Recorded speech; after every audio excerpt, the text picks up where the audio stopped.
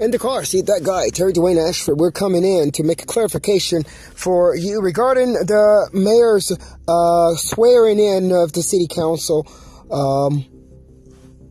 that occurred on January the 2nd. However, the report from Street Now News was reported to you on January the 3rd. We needed to clarify some dates there. As we went back and reviewed that, we found that one may have gotten the dates confused, and we wanted to clarify it for you. It was on January the 2nd that the mayor swore in the new council of the District of Columbia, but it was on January the 3rd, which is today on Sunday, that in the car, that guy, Terry Dwayne Ashford, reported it to you.